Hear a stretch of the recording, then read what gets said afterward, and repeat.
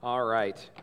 Well, hey, we are continuing this morning in our series on parenting. So if you're just joining us, this is week 3 of our longer, I think it's a 7 or 8 week series. And so I'd encourage you can always listen online to catch up, find out what you've been missing here. But as we've gone into some of these things, part of what we're dealing with here over the first few weeks, by way of recap, is just a little bit of reframe. Okay, and so there's a couple things that we've learned that we'll just review really quickly here. One is that you as a parent, if you are a parent, if you're not a parent, this may be true for you at some point. If you don't plan on being a parent or you've already got kids that are grown and out of the house, listen, this is still your mission if you've got kids that are grown and out of the house, for you, for grandkids, for your kids, whatever. And listen, if you're not planning to have those kids, you are a member of the body of Christ. And I promise you, this is critical for the future of the church. This is critically important to who God is and what He wants to accomplish. So we must understand this. So our parenting mission statement must be something like this. Our number one goal is to raise kids that become adults that love Jesus more than they love anything else in their life. Right? There's too much at stake. There's too much at stake for your kids. There's too much at stake for their eternity. There's too much at stake for the usefulness and success and value of their life here on earth for that not to be the priority as a parent. And so we've discussed that. We've gone over that. We've drilled down there, and we continue that we need to, as the church, we need to disciple children in honor and obedience. We read that in Ephesians 6, the first 3 verses last time, that our role is to disciple children in honor and obedience. And we disciple children in honor and obedience purposefully because, and this is where it gets interesting, and this is something we discovered last week as we looked at Scripture, but what happens is we know that the way that children look at us as parents, grandparents, adults in their lives, but mom and dad specifically, the way that kids look at you is their first picture of what the God of the universe is like. And that is a tall order. It's a huge job. And maybe you didn't really ask for it, but it's yours. It's what you signed up for, knowing or unknowingly, when you decided to have children, right? Or when you decided to be important in the life of kids, or when you decided to come alongside struggling parents. Whatever it is, this is a big deal, okay? It is the way it is. It's necessary that we are critically important to our kids' growth as Christians, as future Christians, because we understand that the way they see us is the picture of who God is for them. Let me warn you, man, listen, if we jack that up early, it's going to be a long time and a hard road to help them figure out that God isn't what we showed them He was if we're not real careful. Some of you get that really, really well. Some of you have been hurt by folks. Some of you have been hurt by your parents. Some of you have been hurt in ways that, there was no cause for. I get that, okay? And I'm sorry about that. And you know as well as I do that struggle that has when you're trying to figure out who the God of the universe is, and you're trying to picture this idea of God as the loving Father that loves me unconditionally but demands righteousness, and that dual nature of the relationship that we're supposed to have with God and what that's like. Listen, this is critically important. As parents, you are the first pastors for your children. You pastor them, you grow them up, okay? And it's different for moms and dads. Let's just do this briefly, okay? Moms, one of your first roles with kids, and by the way, this is so unfair. It's unfair, but it's yours anyway. And it's even more unfair for some of you here that might be divorced, that might be a single parent, maybe widowed or whatever the case may be. And I'll remind you, there's no judgment here in those scenarios, but we do understand that this becomes critically more difficult and critically more important for you as a single parent if you're here that way to understand some of these things. And by the way, that's where the church can help. That's one of the ways that the church can come alongside of you and pour into your life and help, okay? But here's what it is. Moms, typically, not always, but typically, you're the one that brings wisdom and kindness into the family. You're the one that pours that into your kids. It doesn't mean that dads don't do that or grandparents don't do that, but what it means is that they look to you for that. They typically get their sense of kindness and gentleness and wisdom from their interaction with mom. That's just good social science there.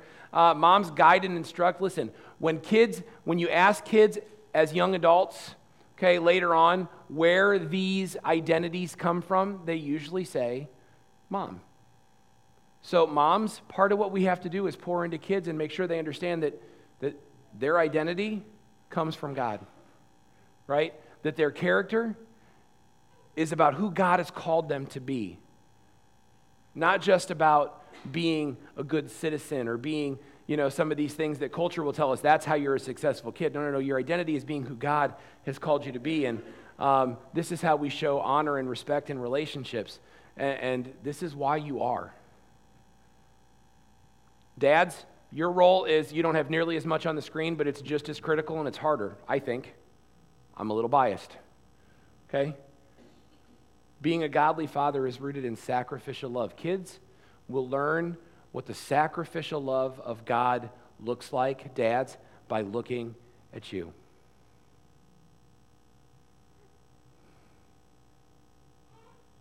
You need to let that sink in maybe for a second, but when kids look at you as their father, they will get a picture of what the sacrificial love of God is like. The unconditional, unrelenting, chase you to the ends of the earth no matter what love looks like. They need to get that from you. 1 Peter tells us, dads, your role is to watch over your family willingly, eagerly, but then also gently, and that you lead by example. These are the roles. This is what kids need to learn. This is critical. This is how we disciple them in honor and obedience. And so what we said last week is that we'd get into this week, that this would be infinitely more practical. This week, last week, we talked about this theological construct, this big idea of honor and obedience for kids. And we said this week we would get to Ephesians 6:4, and we would start to look at why this was so hard, why it's so critical, what the big deal is. And we'll start to see what the Bible has to say about discipline. But look here real quick. The big idea here, the purpose of discipline is to drive out folly and replace it with wisdom. That's the whole purpose of discipline. Drive out folly and replace it with wisdom. Okay, so we're going to start. If you've got your Bibles, go ahead and open up. We're going to start in Hebrews 12. And I'm going to read for you Hebrews 12, verse 5, all the way through the end of the chapter. Okay? That's Ephesians. I better skip ahead a little bit. Here we go. I'm sorry. So chapter 12, verse 5 through the end of the chapter. Follow along with me if you like. It says, my child, don't make light of the Lord's discipline, and don't give up when he corrects you. For the Lord disciplines those he loves, and he punishes each one he accepts as his child. As you endure the divine discipline, remember that God is treating you as his own children. Whoever heard of a father who has never disciplined? I'm sorry. I should have wore glasses. No, I don't want yours. Thank you. Hers are too strong. Because she's older than I am. Yeah, I know, right? Come on, Hans, you're better than that. Except you're not really. Anyway, as you endure this can we just pretend that last 45 seconds didn't happen? As you endure this divine discipline, remember that God is treating you as his own children. Who ever heard of a child who is never disciplined by its father? If God doesn't discipline you as he does all of his children, it means that you are illegitimate and are not really his children at all. Since we respected our earthly fathers who disciplined us, shouldn't we submit even more to the discipline of the Father of our spirits and live forever? For our earthly fathers disciplined us for a few years, doing the best they knew how, but God's discipline is always good for us, so that we might share in his holiness. No discipline is enjoyable while it's happening. It's painful. But afterward, there will be a peaceful harvest of right living for those who are trained in this way. And I love this, verse 12 here and 13. So take a new grip with your tired hands, strengthen your weak knees, mark out a straight path for your feet, so that those who are weak and lame will not fall, but become strong. So the whole context here in Hebrews 12, 5 through 13, here's what it says. Discipline is godly. Now,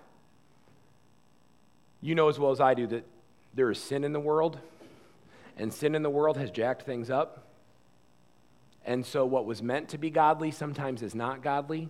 And there is plenty of ungodly discipline that happens in the world. Frankly, there is plenty of ungodly discipline that's taught by the world. But discipline at its core is godly. Discipline at its core is holy. Discipline at its core is proof that the God of the universe loves who you are and wants good for you. That's what discipline is. That's what the author of Hebrews is telling us here in this. And then I love how he ends it. Here's what he says. He says, so take a grip with your tired hands and strengthen your weak knees. Man up. Stop complaining about discipline. Stop hiding from discipline. Stop whining about discipline. Put on your big boy pants and deal. Discipline is good. Discipline is good for us as children. Discipline is good for us as parents. And discipline is good for us to administer always. So there's this thing that we have to understand here. This is the point of this, okay, as we continue here.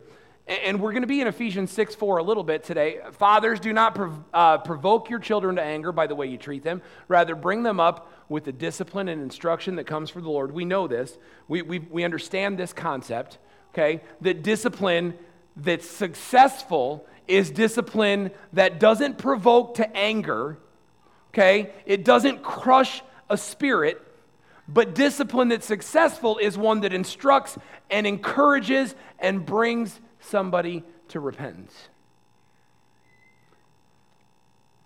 See, that's what discipline is. And any of you know that your Bible, you know that discipline starts in Genesis with the first children. See, God creates perfectly Adam and Eve, and he does what good fathers do. He gives them instructions. He gives them tasks. He gives them purpose to work the land, to be fruitful, to multiply. He gives them rules and a framework and law. Hey, do this. Don't touch this. He tells them in his instruction what the consequence will be if they break that rule. The consequence is death. And then he lets them have the freedom to learn self-discipline and to navigate. And you know the story well, right? They fail. They eat the fruit.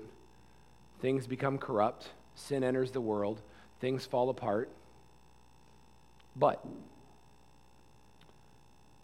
we have to track how God is to really understand discipline and to really understand the heart of a father in that context. He deals with it. He confronts it.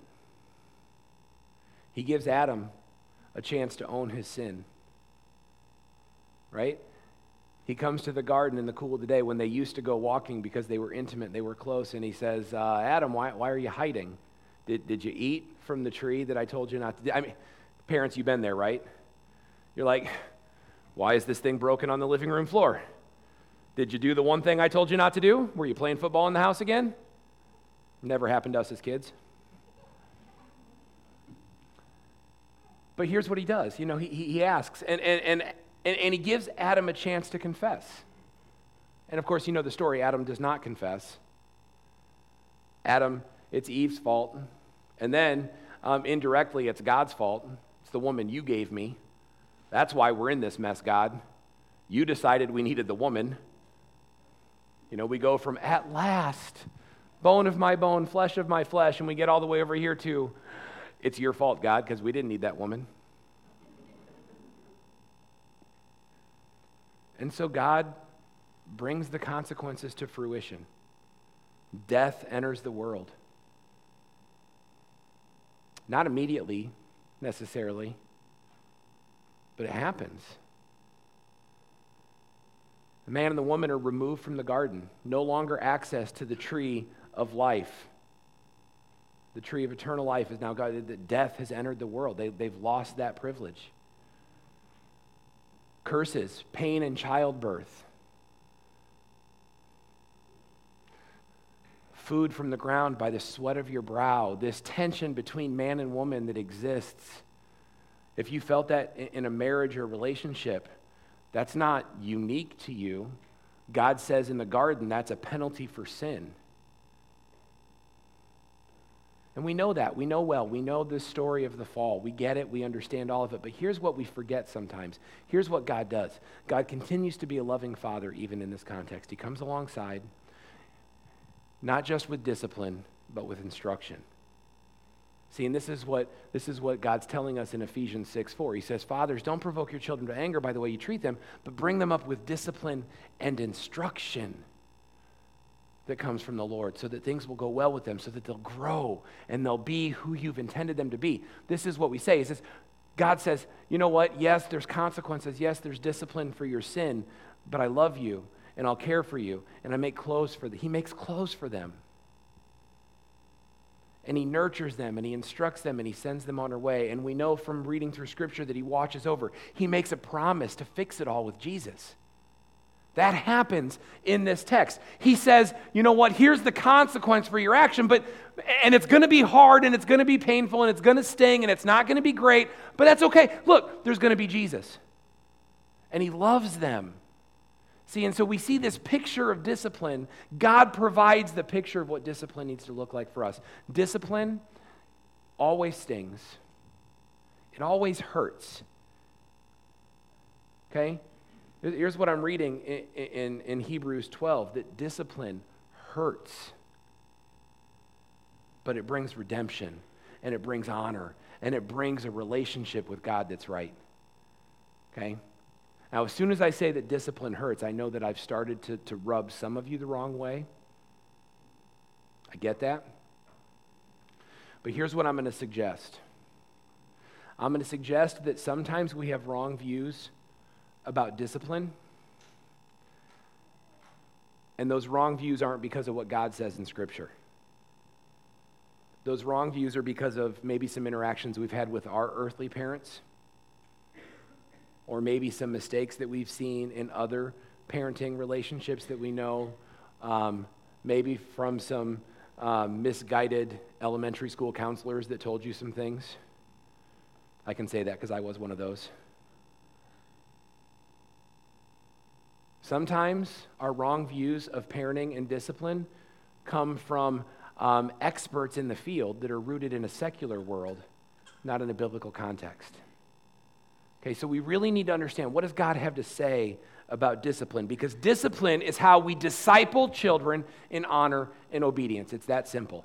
Discipline and instruction are our tool to help our kids raised up in honor and obedience. And so let's get into this idea that we can understand here. When you parent your kids, and you parent well, all you're doing is giving them the gospel over and over and over and over and over and over and over again. You get that, right? The gospel is you recognizing that you're sinful, you recognizing that you've made a mistake. The gospel is you coming to your Heavenly Father and saying, I'm broken, I'm sinful, I can't do this on my own, and trusting Him through Jesus for repentance, for a new heart, for a connection, for forgiveness, and for new purpose. That's what the gospel is. That's what you do every time you parent your children, okay? Your children come to you, you come to them, they've sinned. You know, maybe they sinned because they broke God's law. And some of you kids, you break God's laws all the time. Quit it. Okay? But a lot of times they sin because they break house rules. Okay? And let's face it, every house rule isn't in the Bible. Some of them might be, okay? But every house rule didn't make it in Scripture, right? You know, it's like, don't leave your shoes in the middle of the living room floor. It's not in there. You're not going to find it, okay? Don't run in the house. That never comes up, right? Don't take the car in the middle of the night when you're not supposed to. Go figure, it's not in there, okay? But God gives parents the ability to come up with house rules, and when kids break house rules, that counts as sin, and when they sin, we come to them, and we share their consequence. We share the discipline. They understand what the problem is, and it's only effective when it leads them to repentance, to the point where they can confess it. They can admit it. Kids, let me give you a quick piece of advice here. When you screw up, own it. Speaking as a parent who has been overly frustrated before, denying that it happened is never a good idea. We already know. When we say, hey, who broke this thing here? We're not really asking. We know that you broke that thing here. My go-to, it was the cat. I mean, we pinned a lot of stuff on our cat. I promise you it never worked. Okay, but part of this process, parents, this is why we demand honesty. It's not being harsh. It's not beating a dead horse. It's not kicking them while we're down. We demand honesty because honesty leads to repentance. When we admit the mistake we've made, when we're owning the mistake, then we're at a point in time where we can ask genuinely for forgiveness. And that's so critical that our kids ask for forgiveness. Parents, hear me. It's so critical that your kids ask for forgiveness so that you can just pour grace on them. Yeah, the discipline stands. Yeah, it stings. Maybe it hurts for a minute. But trust me when I tell you it brings life. This is the gospel lived out over and over in your kids, and this is part of your job in discipling them to love Jesus more than they love anything else, is to get this locked in. Okay? So we're going to look practically at discipline through the book of Proverbs. We're going to see what it has to say here. We've kind of talked a little bit like, why is discipline so critical? Let's see. First things first here, look at Proverbs 22:15. Folly is bound up in the heart of a child. Something I need you to know, and this is where the world will tell us that we're just mean and hard to get along with. Your kids are not basically good. My kids aren't basically good. I, as a child, was not basically good. I know. I'm sorry. See, look, I feel bad talking about Charlotte like that. Because she looks like she's basically a good kid. Now, Nick's not confused. Nick knows. I know. You can smile at me all you want, but I'm not changing my mind. Look, our kids aren't basically good. Now, the world will teach us that kids are basically good. They just need to be molded a little bit, shaped, guided, and sent to become, here's the one we love, self-actualized. They can just be who they were supposed to be. But the Bible says, no. Here's what the Bible says. This is God's wisdom now. Proverbs is the book of wisdom. God is the author here. The Holy Spirit empowers this. And the Holy Spirit of God says, folly is bound up in the heart of a child. It is at the core of who they are. And folly here is not like, when we read the word folly in the book of Proverbs, sometimes we think, oh, like silly mistakes. No, folly is wickedness. The word for folly literally means wickedness. Wickedness is bound up in the heart of a child. Thank you, Adam. Thank you, Eve. That's what it is. It's that nature. It is bound up in the heart of a child. And any discipline strategy that doesn't acknowledge that kids are generally foolish in nature and need to be trained up and discipled to honor and obedience, to learn repentance. Any kind of discipline strategy that doesn't deal with the heart issue is bound to fail. It won't work. Okay? So God's wisdom says, understand this at the beginning. Folly is bound up in the heart of a child. Okay, so here's the deal. One big idea before we get going. I don't want anybody to be confused about this, parents. And I'm going to go ahead and admit to you and confess to you that this is a mistake that I've made multiple times in the past. I'm better than I used to be. Okay? But We don't discipline for error. We discipline for sin. Humanity isn't sin. Rebellion is. Okay? We don't discipline kids for spilling milk at the dinner table. Unless they spill milk at the dinner table because they're standing on the table when they've been told not to. See, standing on the table when they've been told not to, that's rebellion. Having the cup slip out of your hand and spilling it all over the table and ruining the meal and making my life generally a little bit more miserable. It's humanity. It's a mistake. It's an accident. We don't discipline for accidents in humanity, but we always deal with rebellion. We have to. Okay? All right. So, goals of discipline. When we just read it in Proverbs 22:15, folly is bound up in the heart of a child, but the rod of discipline will drive it far away. I say rod of discipline. Some of you get nervous. We'll get there. Relax. Okay? But this is what we know. One of the first goals of discipline that the Bible teaches, this is a very practical thing, that the goal of discipline is to drive out that folly. So first thing we have to understand that folly is bound up in the heart of a child. They are naturally foolish, not foolish like, haha, they're funny, silly, no, but foolish like they've got wickedness in them. Discipline deals with that heart condition and changes who they are. Okay? Now, it's necessary for you to understand that because one of the things that we tend to do is we tend to assume that our kids, if we just put these little, you ever driven one of those cars at the amusement park when you were younger? And it's on the rail, and so you can steer, but you can't get too far off track, right? I used to love those cars. Most of you guys probably grew up on the farm, and so you're like, Hans, I was driving when I was 8. Like driving a truck around the farm when I was 8. Okay, well, I grew up in the city, and you had to go to Great America to get to drive, and you couldn't go very far. Or you got the bumper cars, which was really cool, because then you could go anywhere you want, but you hit stuff, and it wouldn't hurt anything. But that's what we think. We think that kids can just kind of be left on their own to navigate. But here's the thing. Listen, you need to start young. And the reason we start young is because what we're trying to do is we're trying to teach them this idea of self-discipline. Listen to me. Self-discipline can only come from discipline.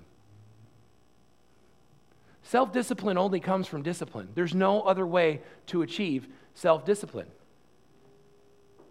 Our goal is to release our kids. Listen to me. If you have an 18-year-old in your house that you are still parenting the same way that you parented when they were 6 or 7, you've got problems lurking. Honestly. Our goal is to release them.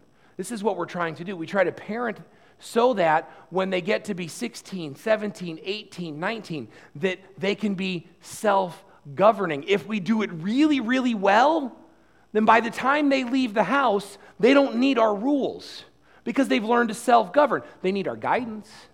They need our instruction. But they don't need our oversight. But a lot of times what we do is, because I'm going to be honest with you, this is probably true for you guys too, but when my kids were little, sin can be kind of cute when they're little. You got little kids, you know what I'm talking about. Right? They say something they're not supposed to say, and you're like, well, I know I'm supposed to discipline them, but it's just so darn cute. You know, that's pretty funny. But then they get to be 8, 9, 10. It's not so funny anymore. We start thinking, man, the consequences are going to be real if they don't get this figured out. They're starting to have trouble at school all the time. We're like, man, these guys, they don't listen, they don't follow rules. All of a sudden, they hit puberty. We got to start worrying about the opposite sex. We got to start worrying about some of those things. The consequences get real, so what do? We tighten up. See, we tend to do it backwards. We tend to give freedom when they're younger because, well, it doesn't hurt us as much. And then we want to really tighten up when they get a little older and the consequences get real. But of course, what does that lead to? It always leads to rebellion. Because it's opposite of the way that God teaches. God says folly is bound up in the heart of a child. So if you want to give them freedom later on, you have to teach them discipline early on. This is God's wisdom. Listen, now that doesn't mean if you have kids that are older and you've done this wrong that you should just be like, well, it's too late for me. I'm going to let them go. No, that's not what that means. But if you've got kids here that are younger or grandparents, you need to give this kind of encouragement. The younger, the better. Okay? Because we have to disciple them to obedience. Discipline leads to self-discipline. Another goal of discipline, let's look at this. A goal of discipline is to make your life simpler. A goal of discipline is to bring you peace in the home. Proverbs 29:17 says this, discipline your children and they will give you peace. They will bring you the delight of your desire. Now, I don't know why kids are in the kitchen making banana splits. It's the delights of my desires, banana split. Okay, I don't know, I'm not sure what that's about, but I know this part. When you discipline your children, that brings peace. Part of what we're doing as we discipline children is that we're bringing about this idea of driving out disorder in the home. Sin is disorder. That's what sin is. Sin is disorder. Sin doesn't have a place in your life. God says sin is wrong. Sometimes, and this is a problem for adults, we've talked about this before, sometimes we like to harbor sin and think it's not that big of a deal.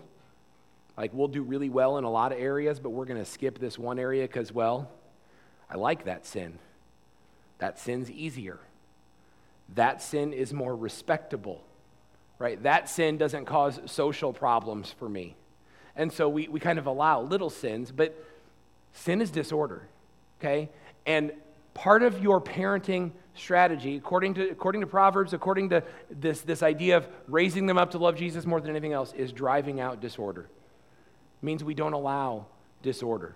It means we call sin sin and we deal with it. And the goal of that is it brings peace in the home. Some of you think that when you discipline kids, that it brings chaos. That discipline brings chaos because I could ignore that. I love this one. I could pick my battle. Right? I could pick my battle. I could let that little sin go because it's not the battle I want to fight. And so we do this little game that we play where we do that and we think, well, that will bring peace in the house. But listen to me. It doesn't bring peace. God's wisdom is clear that discipline your children and that brings the peace that you desire. Discipline drives out disorder. We continue and look at Proverbs 3:1-2, another goal of discipline. My son, do not forget my teaching, but keep my commands in your heart, for they will prolong your life many years and bring you peace and prosperity. Listen, a goal of discipline is so that it will go well with your children. You know why? Because you're smarter than they are. Kids, your parents are smarter than you are. Okay? It doesn't mean their brain works better. It doesn't mean they're more awesome. It doesn't mean any of those, but they've been there. They've done that. They understand. They have wisdom that you don't have. And so this is the thing. It's like, you know what? And it's not just, the Bible tells us that the wages of sin is death. And we know that's true. But not just physical death. I mean, we know about relationships. We know about marriages. We know about finances. We know about drugs and alcohol. We know all of these things. And when we drive out folly and when we bring wisdom, then you know what? It goes well for them. Some of you are so worried about being liked by your kids that you're unwilling to do these things that are difficult. And you're unwilling to do these things that are difficult, but you know what? You're not doing them any good. You're not doing them any good because while you might be placating them and letting them be happy for a moment, the wages of sin are death. And not just physical death, but in everything. Relationships, employment, marriages, in their own parenting, in the things they choose to put in their body, the people they choose to be around. The wages of sin are death. And part of what our discipline does is teach them how to make it go well for them. Last goal of discipline is it brings hope. Discipline your children, for in that there's hope. Do not be a willing party to their death. Did I mention that this was a big deal?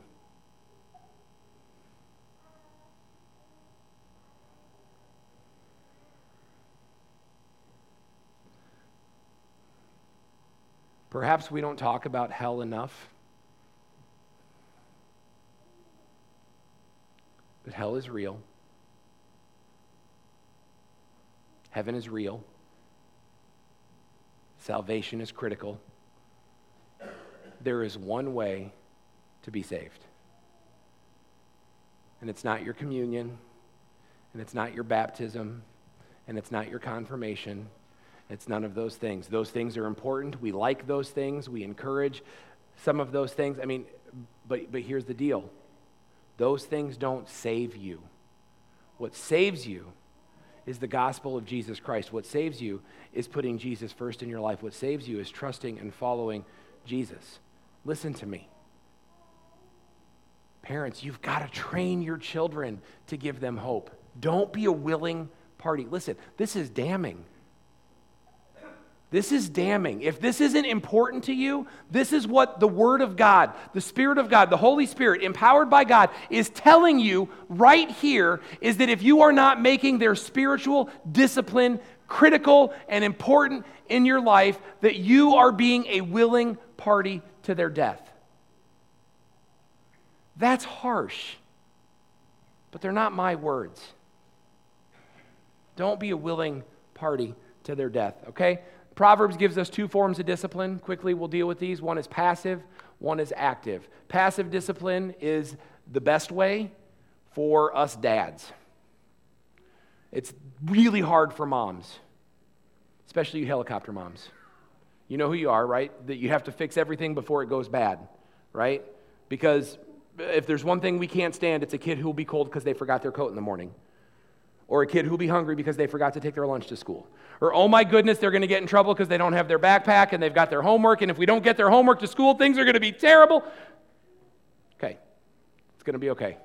Trust me. Okay, but passive discipline simply is this. When the price tag is cheap enough, the Bible teaches, okay, that we can allow kids to suffer natural consequences. Okay? We can allow them to suffer natural consequences. You leave your bike outside, your bike gets stolen, I'm not going to go buy you a new bike.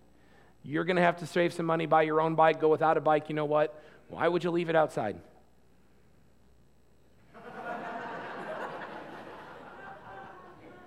Perfectly good garage you could put it in.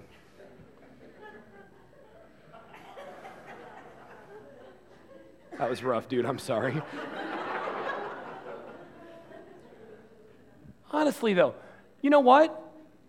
Listen, passive discipline is effective. Sometimes God uses passive discipline with you. You dabble with sin, you fall in sin. Sometimes people find out about your sin. Sometimes you have to deal with the passive consequences of that. But sometimes the price tag is too high. The price tag gets high when the consequence becomes something that's unbearable. A kid being cold outside, that's not unbearable. A kid going hungry, a kid getting detention at school, those things aren't unbearable. A kid playing in the street, the price tag is too high. A kid playing with drugs and alcohol, price tag's too high. Kids playing with sex, price tag's too high. And when the price tag's too high, it's time for active discipline, not passive discipline. God does this to us sometimes too. God will actively discipline sometimes when we step out and we continue to live lives that are brazenly sinful. God will actively discipline. It stings, it hurts. The author of Hebrew tells us, though, he does it because he loves. Okay? Now, here's the thing. The primary use of active discipline described in the book of Proverbs is the rod. The rod is not a metaphor. The rod is a rod. Okay? So I know, some of you are like, okay, time out, Hans. No, wait a minute. We read books about physical discipline. It's not good. We can have this conversation later. Okay? I'm just telling you that the primary use of active discipline that God describes in the book of Proverbs, his wisdom, is the rod. In fact, Proverbs 13:24 says this, whoever spares the rod hates their children, but the one who loves their children is careful to discipline. God uses the rod and discipline as synonymous. These are the same thing, the way that God does this. Now, here's the deal. I'm certainly not suggesting that you have to physically discipline your children, but I am suggesting that it's not unbiblical if you choose to do so. In this generation that we've grown up in this social climate, we've been taught to believe that physical discipline is wrong. I'm ashamed to tell you that before when I thought that I was a Christian and I knew everything the Bible had to say about everything because I read it once, and I taught parents, I'd say things that made me sound very clever and pithy, and I would say like, well, of course your children you hit them.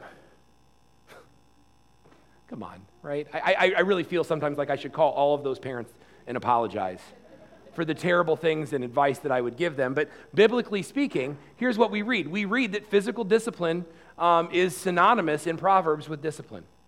Okay? You don't have to discipline that way. There are other things that you can do to discipline, but it's not wrong. It's not unbiblical if you choose to do so. Okay? And some of this idea of discipline, we feel like it's so harsh. We feel like it's harsh. I can't do that. I love my kids too much. I can't discipline my kids. I love them too much. God actually flips that right here. Here's what he says. When you don't discipline your children, it's because you hate them.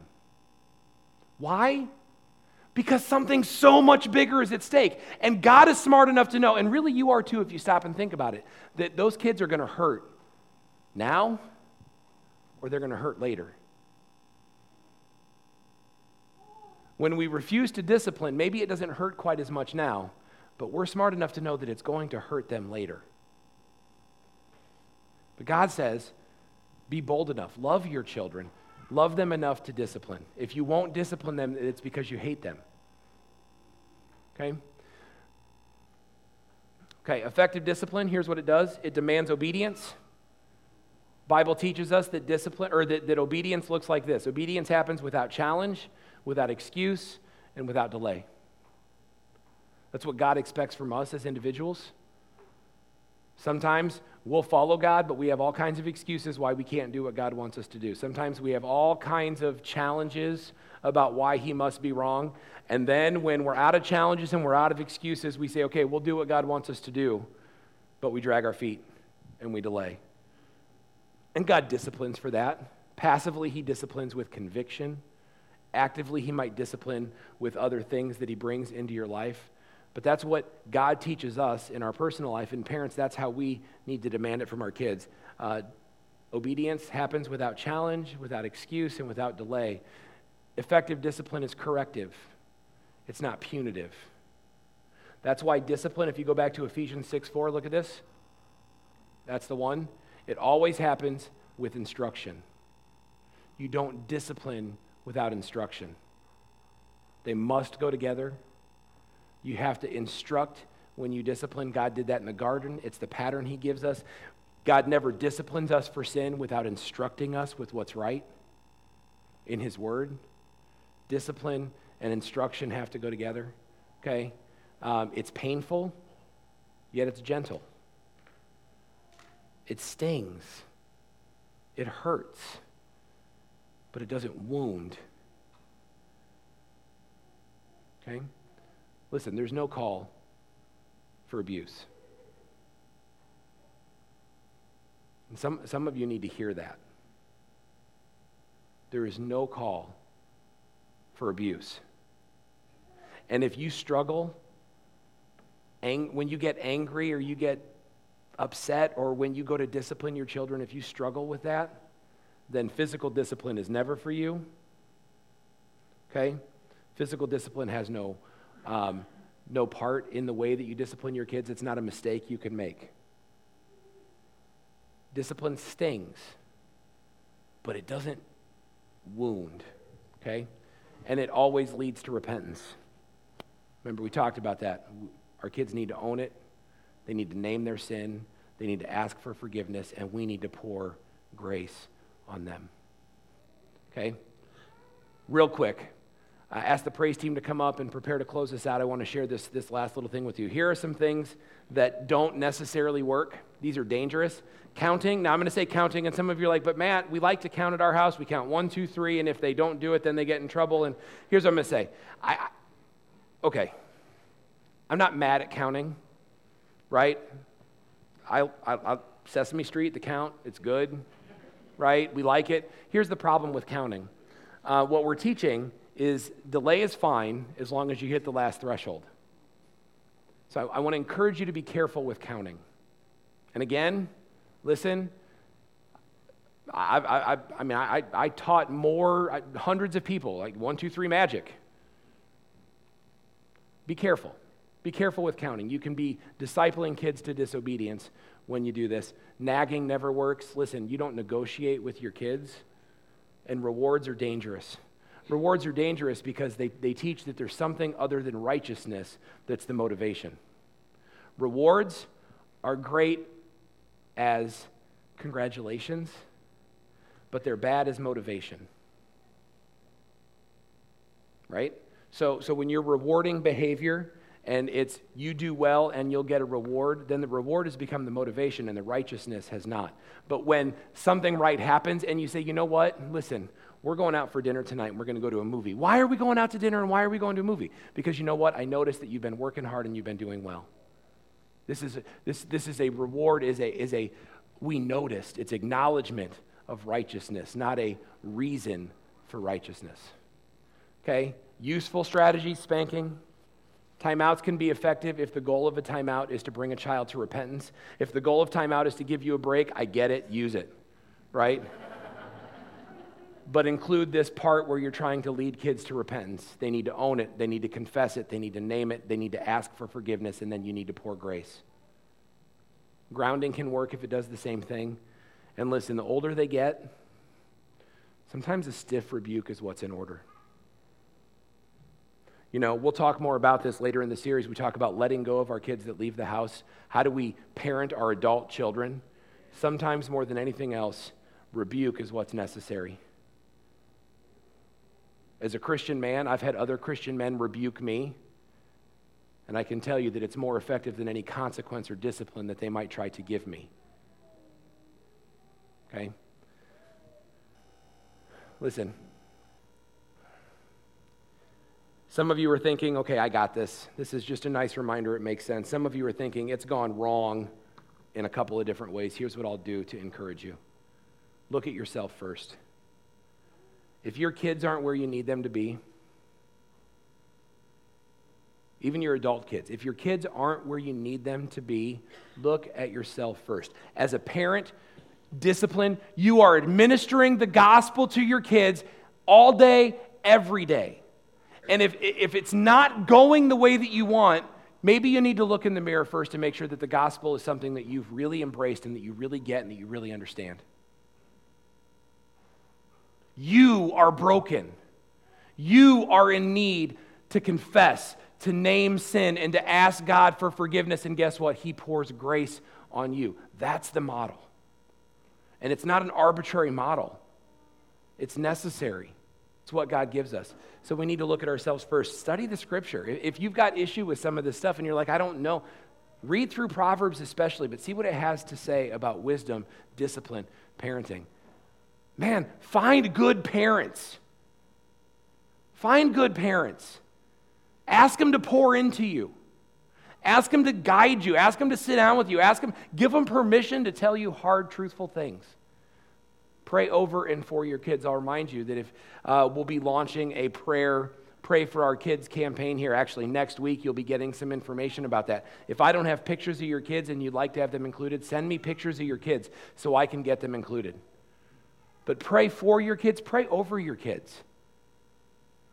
I can tell you that as a kid, whenever I spent the night at my Grandma Hance's house, and I spent the night at my Grandma Hance's house like at least 2 weekends out of a month, okay? And I can tell you that during their quiet time, that I would have my grandma and my grandpa in a back room praying, my grandpa especially, and he would pray for each of us grandkids by name.